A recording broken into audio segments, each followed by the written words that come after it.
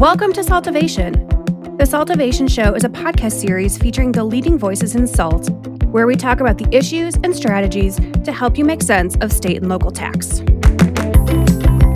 Hi, everybody. It's Connie and Stacy from Saltivation. We're here today to talk to you about some transaction taxes that you might not always be thinking about or be top of mind or know about, quite frankly. So today we're going to talk to you about unclaimed property and what that is and some things to be aware of in this area. So Connie has had a lot of experience in this area, whether she likes it or not. And so she's our certified kind of expert in this area. I'm going to ask her some questions so that we can share some knowledge with everybody here. First and foremost, what is unclaimed property? Taxpayers might not even know what that means.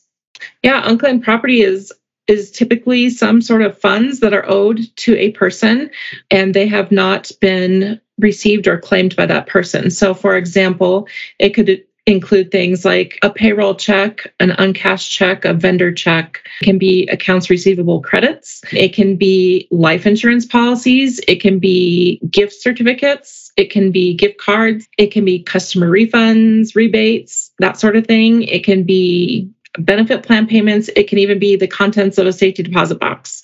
I would say, I guess, unclaimed property is, to take a step back, unclaimed property is actually not a tax, but it typically falls in the state and local tax area just because it's something that is reportable or claimable from every state. So it typically falls on the lucky state and local tax person to do all the reporting and or claiming of the property.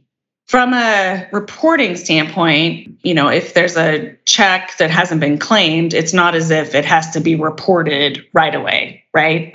That's correct. Typically, depending on the type of property that is being held, the holder has anywhere from 3 to 7 years to report it. Typically with payroll checks, it's a lot shorter of a time period just because they want to get the money in the hands of the person who earned those wages. So it's typically around 1 year. And the holders they have a duty to try to find the owner of the property, right? Absolutely. Before the monies can be turned over, the funds or contents of the safety deposit box, as it may be, can be turned over to the state. The holder is required to have some due diligence work done to make sure they can try to get a hold of the actual owner of the property, the rightful owner of the property. That can include things like emails, phone calls, correspondence. Typically, you have to document it so that you can prove to the state that I did try to get a hold of this person or company, and they haven't responded before you can turn over the money. And so there are prescribed timelines by state when the due diligence should be done, as well as when the money should be turned over to the state.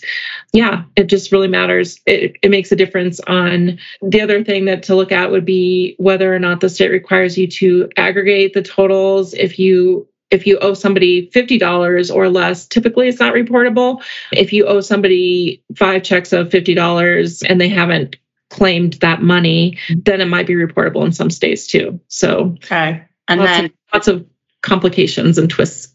Right. Well, and I think a lot of taxpayers, this one kind of can surprise them because states do audit this as well.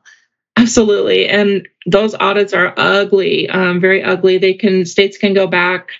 A typical time frame for an audit is 10 to 15 years. And so looking at that, I know Delaware used to go back like 30 years. And if you didn't have the records for 30 years, they would just make an estimate of what they thought you owed for unclaimed property. And so it can be really ugly because a lot of times, we're told our record retention policies really aren't as long as what you need for an unclaimed property audit.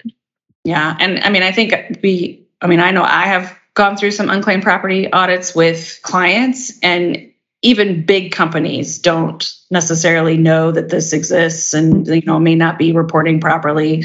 And so it comes as kind of a surprise, and there can be some hefty penalties and interest on it, to your point. So absolutely, it's definitely a like you said, it's not a tax, but it's a reporting that taxpayers really need to be aware of. And in some cases, this could be low-hanging fruit for some states. So absolutely. And then similar to business personal property tax or any other type of tax, right? Or, there are reporting deadlines. So what are the reporting deadlines for escheatable property? So, of course, this varies by state. It varies by state. And of course, the retention requirements and deadlines and due diligence deadlines and all that vary by state. But typically reporting is at the end of the year. For Colorado, I know our reporting is due November 1st to the state. I guess I would direct taxpayers or holders of unclaimed property. I would direct holders of unclaimed property to the unclaimed.org website. There is a whole, just a treasure box of information. There's a plethora of information about what's reportable, how to report. They have links to the various state websites. There's also a free reporting tool that you can use, some free reporting software that you can use, and they have recommendations for other software if that doesn't work for you. So that would be probably the first place I would go for any questions or concerns about unclaimed property. Right. And then where would I go to find out if I have checks owed to me? Yeah.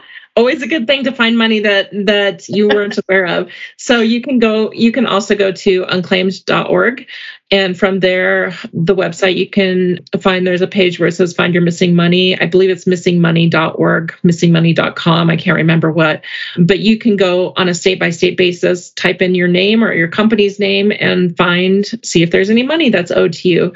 The claiming process is actually pretty simple. Usually the state will populate a form and you need to get signatures and possibly notary signatures and possibly some documentation to prove that you are the actual owner of that account before you will get the money back. But it's a pretty smooth process. Having gone through it myself, it's a pretty smooth process and it's nice to get money. Yes, indeed it is.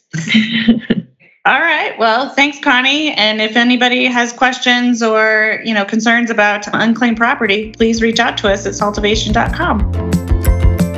This podcast is for educational purposes only and is not intended, nor should it be relied upon as legal, tax, accounting, or investment advice. You should consult with a competent professional to discuss specifics of your situation and the applicability of the information presented.